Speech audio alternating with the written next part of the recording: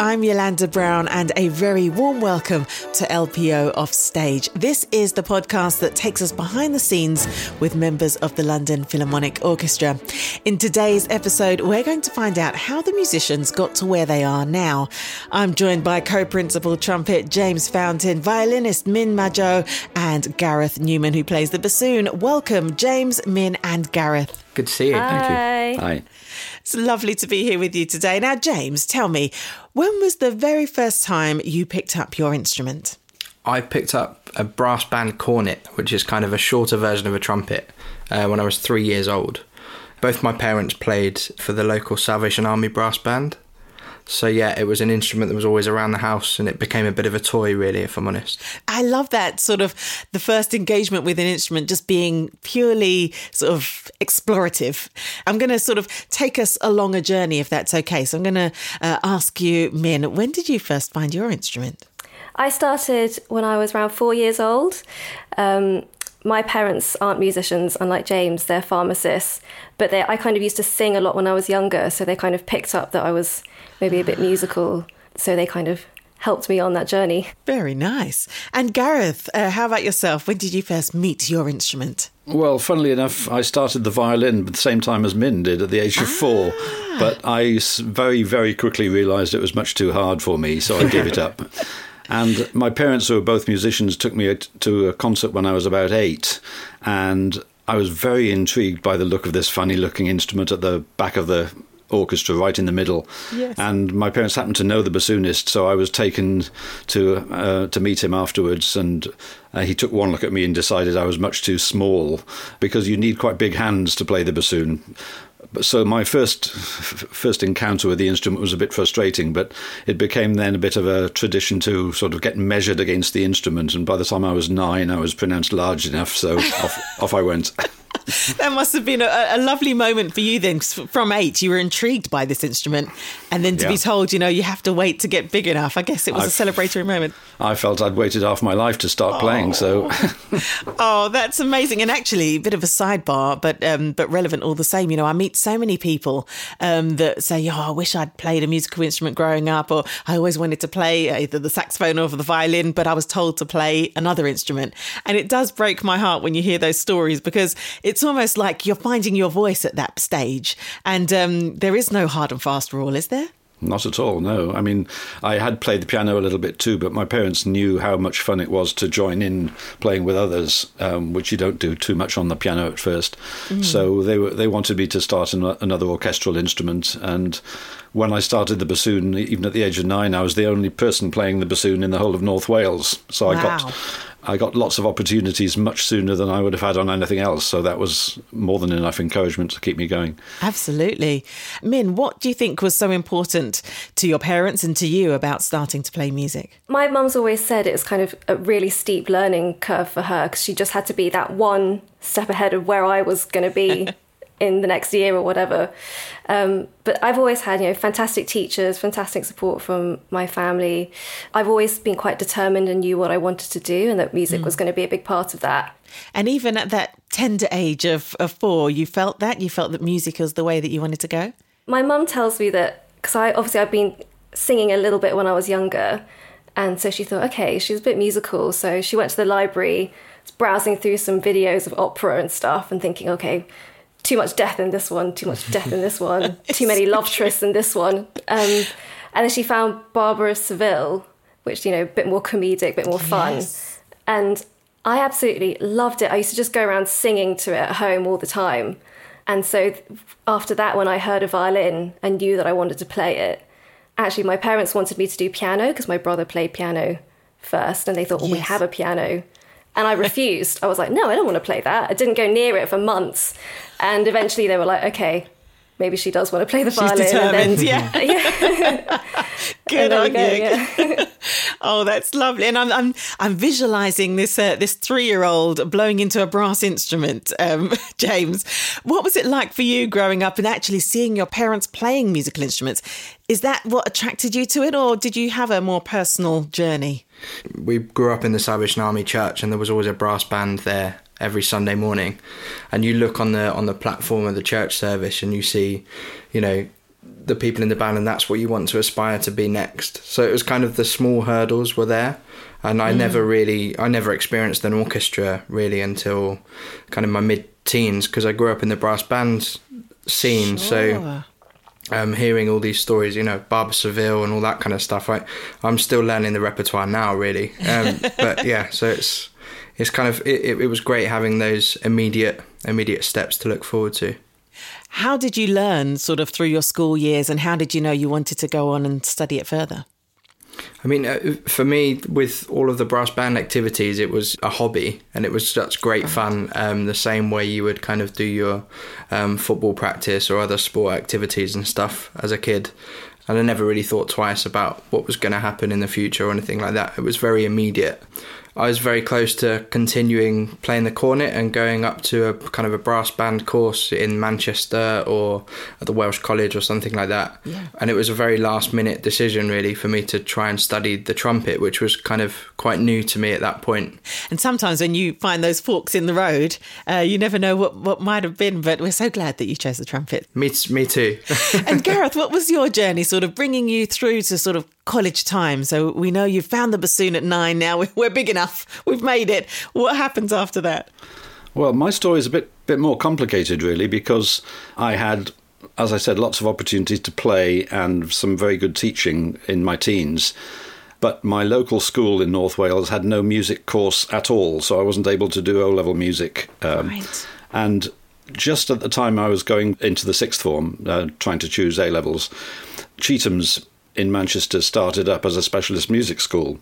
So my parents suddenly thought, well, he's done all this practical music, but he doesn't have any academic training yet. So they decided I'd go there. And my teacher happened to be in Manchester as well. So I was able to have more bassoon lessons more easily than driving all the way from North Wales. And so I went to Chetham's for 2 years, which was quite an interesting experience in lots of ways because it was still finding its feet as a music school and there were lots of things that hadn't really been sorted out there. And the most complicated thing for me was I was in an A-level class of 4 and the really outstanding person in the class was Peter Donahoe, the English pianist. And he was so incredibly gifted in so many ways that I suddenly started thinking, I'm wasting my time even thinking about being a musician. So I applied to university to read law. Really? Yeah, because I thought a combination of seeing Peter's extraordinary talents and also my fear of competition, the notion of going to a music college and suddenly competing with all these other bassoonists really put me off. So I went off to read law, as I said. And when I got there, I realised I'd made a terrible mistake. So I finished my first year, passed all my exams, then went back for my second year thinking, grit my teeth, finish the course. But at the beginning of my second year, I thought, well, I really can't do this. Music was calling. I should. So I managed to transfer to Bangor University to do a music degree. Bangor, so I could live at home and save money because obviously extending my student life by a couple of years was going to be quite complicated. Sure. So I did an academic music degree which didn't involve playing the bassoon at all. And then I thought, well, if I'm going to have a go at playing, because I still loved playing, I better try and do it. So I auditioned for a postgrad place at Guildhall to do their 1 year course. I got onto that. And a couple of weeks before I was due to start, in those days, pre-internet and all sorts of things, all the jobs were advertised in the Saturday's Daily Telegraph. So that was the Bible which one consulted. And 2 weeks before I was due to start in Guildhall, this funny little advert caught my eye for bassoonist in the Gulbenkian Orchestra in Lisbon. And I thought, well, I could do with some audition experience. So I trotted off to this audition and they said, can you start next week? Wow.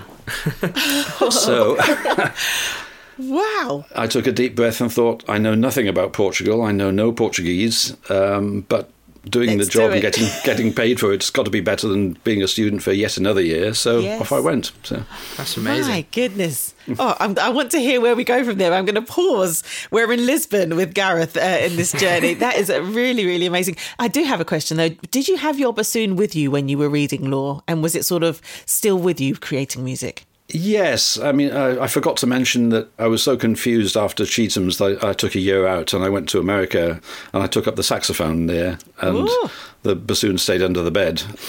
But when I came back to London, I did still have my bassoon, and I played in the university orchestra, so it was kind of ticking over. This story's getting sweeter. There's a saxophone in it. I'm all for it. Okay, I'm going to return back to that. But Min, I would like you to be sort of aligned as we move along. So you'll now finally put your foot down. You've got your violin. And where does the journey take you now? Well, I went to independent schools, both primary and secondary, and I was very lucky that I had amazing music departments there. But I also did the junior department at the Royal College of Music, which is like a Saturday school. So you go there and you have your violin lessons, piano lessons, theory, orchestra, all that sort of thing. And I absolutely loved it. I loved my Saturdays there. It was just the best. But yeah, I had Saturday school as well, which I had to miss to go to junior college. Yes. So I had to organise my time quite carefully. But I knew I wanted to do it. So for me, I didn't feel like I was missing anything because it was what I wanted to do. But I basically had to coordinate with my teachers. So the Friday, I had to get the work that was going to be on the Saturday. And then I'd have to catch up on the Sunday and then do all the extra homework and then restart the week on the Monday, which kind of was a really great discipline for me. And then so after school and going through these the Saturday schooling as well, how did you know where you wanted to study? Well, I remember at junior college, we had a kind of careers talk for the sixth form, and Matthew Barley, the cellist, came to talk to us. And I really clearly remember him saying, if you can imagine yourself doing any other job other than music, do the other job, because you need to have such dedication and determination. You know, if you really want to commit yourself to it, it's not the easiest of jobs at times, although of course it's amazingly fulfilling and you get to go to all sorts of places and meet amazing people. If your heart's not really in it, maybe it's not for you. And I suppose that goes for a lot of jobs, doesn't it? Sure. So, but yeah, after that, I did auditions for music colleges and ended up going to Royal Academy of Music to do my undergrad and then a one-year master's after that. Fantastic. So we're all caught up now. We're in college. I do want to ask about that competition element, actually, that Gareth was alluding to. How did that feel for you, Min? Because there is that element of making music, learning the craft, learning the theory. But when it came to recitals or auditions, was it something that you thrived off of, or was there a sort of a nervousness there? I have many thoughts about this. I'm here to hear them. How long have you got? No. Yeah. I think it's a bit different now because obviously there's a lot of social media, kids are exposed to a lot of different things. But how I felt, I've always tried to, I guess this rivalry you call it, try and think of it instead of like that, look at someone and say, wow, they're doing really well. How can I use that to inspire me to be as good as them at a certain thing, rather than thinking, oh no, like, you know, thinking of it as a threat, just trying to turn it into something positive and say, wow, you know, how are they doing this and what could I learn from that? I agree with what Min's saying, really, because I think if you spend your whole life worrying about what other people are doing, then you kind of are going to be constantly disappointed, because there'll always be someone, you could be at the very, very top, and there'll always be someone that you listen to and you'd hope that you're inspired by them. So yeah, I think it's using it in a positive way to try and gain all the kind of information you can from other people. I mean, I grew up with the brass band movement. We have like band contests 4 or 5 times a year, so competition element of things was always a massive part of it. But yeah, I think the best way to improve and the best way to kind of be happy with your lot, as it were, is to just you know, try and be inspired by everyone you can listen to, especially when you get to music college. I mean, the first few weeks of music college, I think you learn as much from walking around the practice rooms and hearing people warming up and practicing as you do from your professors.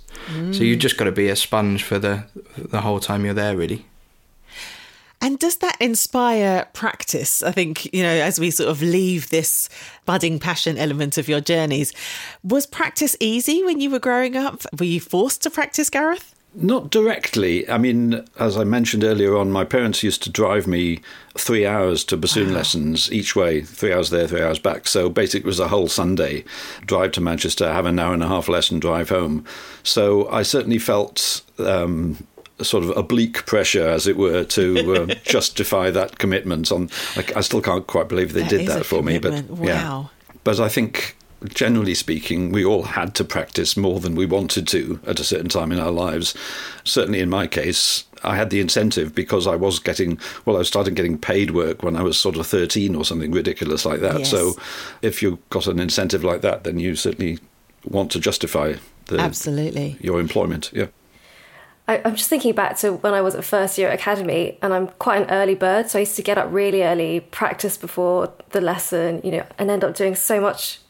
I can't even imagine doing that now.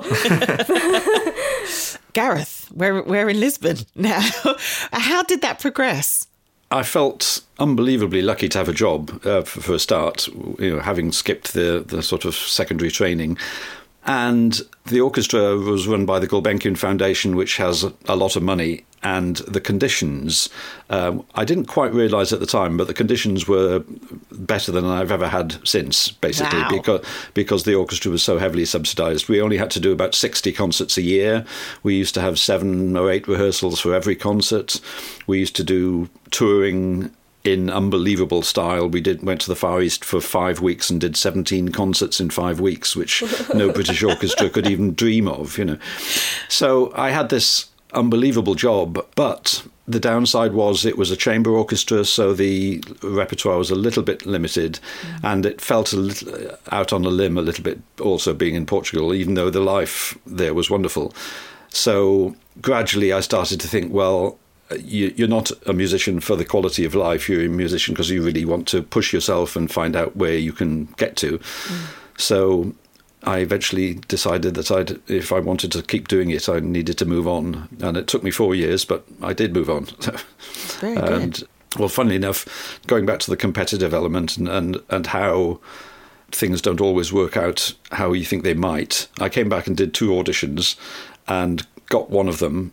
And a friend of mine did 2 auditions and he got the other, but neither of us were even seriously considered for the other job. Interesting. So it's just a very good example of how there is competition, but in the end, you just have to be yourself and hope that you find somewhere that you fit into, because you won't fit in everywhere. It just doesn't work like that. Yes. It's nice to know that philosophy, having heard you speak about the competition in the earlier days and how it sort of pulled you away from music. And did you have to sort of go through a lot of auditions after that stage to get to where you are now? No, I went to Liverpool from Lisbon and then to London. I only live in places beginning with L, Absolutely. And I had to audition for the next job in London, which was the BBC Concert Orchestra. But because that was a principal bassoon job, as soon as you have that sort of stamp on your forehead, principal, then suddenly everybody else starts ringing you up asking you to play principal in other orchestras because you've had the seal of approval, by getting one of those jobs. Yeah. And so a few years in the concert orchestra gave me the confidence to freelance quite extensively, because the concert orchestra was a wonderful job to have for a little while, but again, the repertoire was on the limited side. So because I was getting a reasonable amount of work, I was bold or stupid enough, as all my colleagues told me I was completely stupid to give up a salary and a pension for freelancing, but I did, and it worked out, luckily. And do you think that that's because of your musical taste, that you wanted that variety, you wanted to be able to experience wider repertoire? Is that what drove you? I think my year in America gave me a very positive outlook on life, in that I think Americans at their best are enormously optimistic people and very energetic. And if it taught me one thing, it taught me that if I ever found myself doing something that I wasn't really, really enjoying, I should move on. I shouldn't just stick with it. And Min, we're talking about that transition now from college through to the professional musician life. Where have you gone from college? Where did you go next? Well, in my kind of final years of studying, I started to do auditions and apply for a couple of schemes, one of them being the LPO's Foil Future First scheme. Big shout out to the education department. Yes, you are a Foil Future First. Tell us a bit more about the scheme and what brought you to it and what did you get from it? What attracted me to the scheme was kind of the mentoring aspect of it. You get, I think it's 8 hours of coaching with principal players throughout the year. So I had some lessons with Peter, our leader. So you can take orchestral excerpts, kind of the standard ones, or if you get a rogue one that you've never seen before, it's kind of great to get some guidance on that. But generally, the scheme's really well-rounded because you do your own chamber projects within the group and you work with the education department and with the composers on their scheme as well. So you get to meet all the players, and I think sometimes you can get a bit in your head about, world-renowned orchestra, world-renowned musicians, but actually, we're humans too, and we just like a chat and a cup of tea and a biscuit, So, That's so my kind of job. Yeah, so it's just good to always remember, especially when you do trials, just to kind of have that reassurance that, everyone's they want the best from you, so. And were you choosing those schemes as a way to grow, I guess it's a bit of both, but to grow professionally, or were you also sort of looking for a way to get in? How do you get into an orchestra? Generally speaking, you apply to do an audition, and auditions vary all over the UK, and even, comparing the UK to, say, America or on the continent as well in Europe, there's slightly different processes. But here you audition, and then if you succeed, you get put on a trial period, which can last a year, 2 years. I've heard of someone's lasting for 8 years. 8 years trial. Yep. Which Gareth's nodding. No, it's normal. which is a shocker. Wow. And then, it's basically like a process of elimination when people kind of figure out whether your style suits with the orchestra and that sort of thing. And then hopefully you get the job at the end. So I'm still floored on the 8 years. James, with the trials, what does it feel like as the musician knowing you're on trial? Is there rest? I mean, the word trial makes it sound like you're being assessed all the time. So if you were on trial for that long, is it a relaxing experience? Are you enjoying making music at that point? I couldn't imagine being on trial for that amount of time. That would you'd be totally self-analysing every minute of every day. I had kind of 2 experiences, once with the RPO, which was very different because I was a student still at the Guildhall, so everything that was coming with that trial was completely new, and I never even dreamed of the job coming my way. So it was more kind of you just took the work that was coming your way and used it as a learning experience. When I trial for the LPO, I think, like I touched on earlier on, you can only control the things that you can control. So my way of approaching it was very much kind of be yourself, and I think it is sometimes easier in a way with a principal position because you can come in and just play your way, and touch wood, they like it. If they don't, then that's fine. And I think to cope with the kind of the mindset of being on trial as well, you've got to almost flip it round and realise that, okay, whilst you're on trial for the position, you can almost feel as if it's the orchestra is on trial for you. And if it doesn't work, there's no point being somewhere if every day you go to work and you don't enjoy it or it doesn't feel natural. So absolutely. Yeah. That's just a little way of kind of flipping that nervousness round as well, which helps for me. Yeah, they've got to treat you. They've got to treat you because, you've got to want to be there. I like that. That's shifting the power there, James. Yeah, absolutely. It's all about you. With that philosophy then, does anything in your journey feel like failure, or does it just feel like it's part of the direction that you're meant to be going on? You can't ever think 5 years ahead. In the music world, you don't know where you're going to be in 5 years' time, and concentrating on the immediate present is probably the best way. I mean, I don't think it ever feels like failure. It needs to be the right fit for both parties, and 5 years down the line you may find out that it wasn't the right fit anyway. And Min, so how did you then transition into finding the LPO? Was it through the Foil Future First scheme, or was it outside of that? Well, I had quite a big gap in between. So I did the Foil Future First scheme in 2014-15. And then at the same time, I was kind of doing trials. in Birmingham and Liverpool, kind of all around the country. So you can do multiple trials at the same time? Yeah. If you can kind of manage your diary all right, then you can definitely. Wow. And I was just basically freelancing in London, and then I got a job in the Royal Liverpool Philharmonic for just under 2 years, and then after that I joined LPO. I see. I'm actually technically still on probation, so if you don't see me in a couple of weeks, you'll know why. Is probation the same as trial? No, so after the trial, if you get offered the job, then Yes. that's great. And then in the LPO, we have a year probation after that, just to double check, I guess. I see. Make sure you behave yourself. Exactly, yeah. Just check there weren't any character flaws hiding in there. Yes. No. So, yeah, that's for a year in the LPO. And then you become a proper full-time member. And it's amazing because there's 3 of us in the First Violins who are Foyle Future First alumni. So it's really great kind of validation for the scheme. Yes, and absolutely. for the whole education department as well. Really good. Gareth, I need to bring you back to London within this story. I'm sort of floating between Liverpool and other L's at the moment. How did you make your way into the London Philharmonic Orchestra? I suppose the LPO is actually the orchestra I'd worked with least because it had a very stable bassoon section and they didn't need very many extras. But suddenly, sadly, they started having some illness problems around about 2005. And I suddenly started coming in just because they needed people, And I remember thinking very quickly, my goodness, isn't this nice? Much as I've enjoyed freelancing, if ever I were to think about taking a job, it would be here. Yes. Sadly, the illness, one of the players had to retire, and it took a little while to sort that out. Sort out his financial position.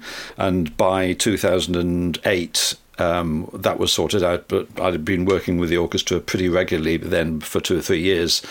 And they decided, amazingly enough for me, to cut out the normal process and just offer me the job.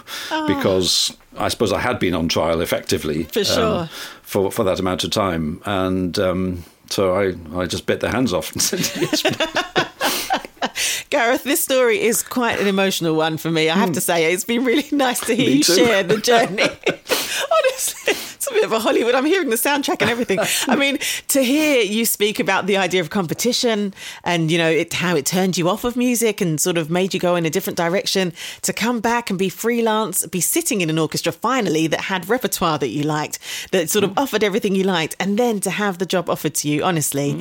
I'm very inspired by your story. It's just truly beautiful. Well, I still can't believe my luck, really. I don't know what's happening here. Sorry, Gareth.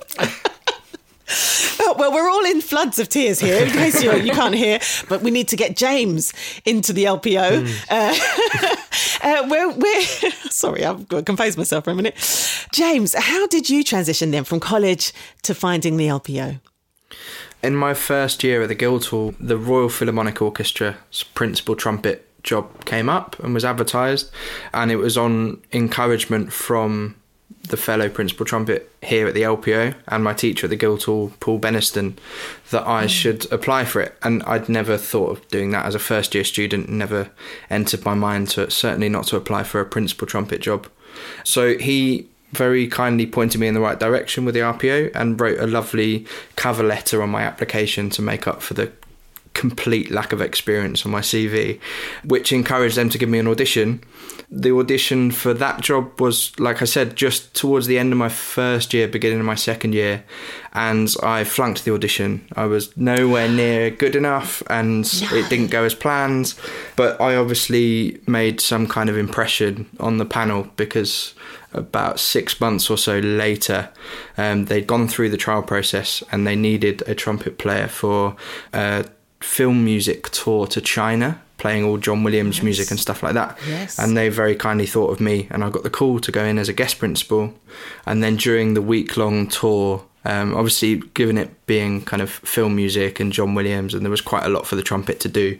And after the second or third concert, the trumpet section kept me behind on stage afterwards and offered me a trial during the week. So I then trialled for 2 or 3 months with the orchestra officially, and was appointed then as principal trumpet. I think it was November 2014. So yeah, and then I did 5 years, just over 5 years with the RPO. Amazing memories, fantastic orchestra. They were really supportive of me. But as Gareth said, I mean, you spend 5 minutes in the LPO and it's such a friendly atmosphere, and the music making, the quality is so high. And when the position became available here, to sit in the same section with my teacher and share a principal job with him was something I couldn't really refuse. And Anne McEnany, the other trumpet player in the section, was also a teacher at the Guildhall. So like I said earlier on, it's just nice to almost go full circle with it. So yeah, it was an opportunity I couldn't really refuse. And Gareth, how does it feel now? Do you still get that feeling that you got when you thought, gosh, I'd love this to be my job? Oh yeah, I mean, I go to work every day with a smile on my face, and because I was 55 when I got the job, and I thought, well, if I get 10 years out of this, I'll be lucky. And I'm now 68, so I'm still here. Brilliant. But I'm extremely conscious of the fact that we are not salaried, secure musicians in that sense. So if our standard drops, then there's no way the orchestra can afford to keep us on, because we can't carry passengers. It's not that sort of organisation. So my colleagues are under very, very strict instructions to tip me the wink before they start, before I start hearing through more official channels that maybe the time is up, you know. But yeah, we've got your responsibility to yourself and to all your colleagues to pull your weight. Honestly, thank you so much for sharing your journeys so in depth and so passionately. I know that you will have inspired the listeners as well as me. And also, I wish you all the very best for the rest of your careers, enjoying being professional musicians. Thank you so much for sharing. Thanks. Thank you. Thanks. That's it for now from LPO Offstage with me, Yolanda Brown. Thanks so much to James Fountain, Min Majo and Gareth Newman for their insight into their paths to becoming musicians and what it takes to be a part of a leading orchestra. Thanks so much for listening, and please do join me for the next episode of LPO Offstage, which we're calling Courage.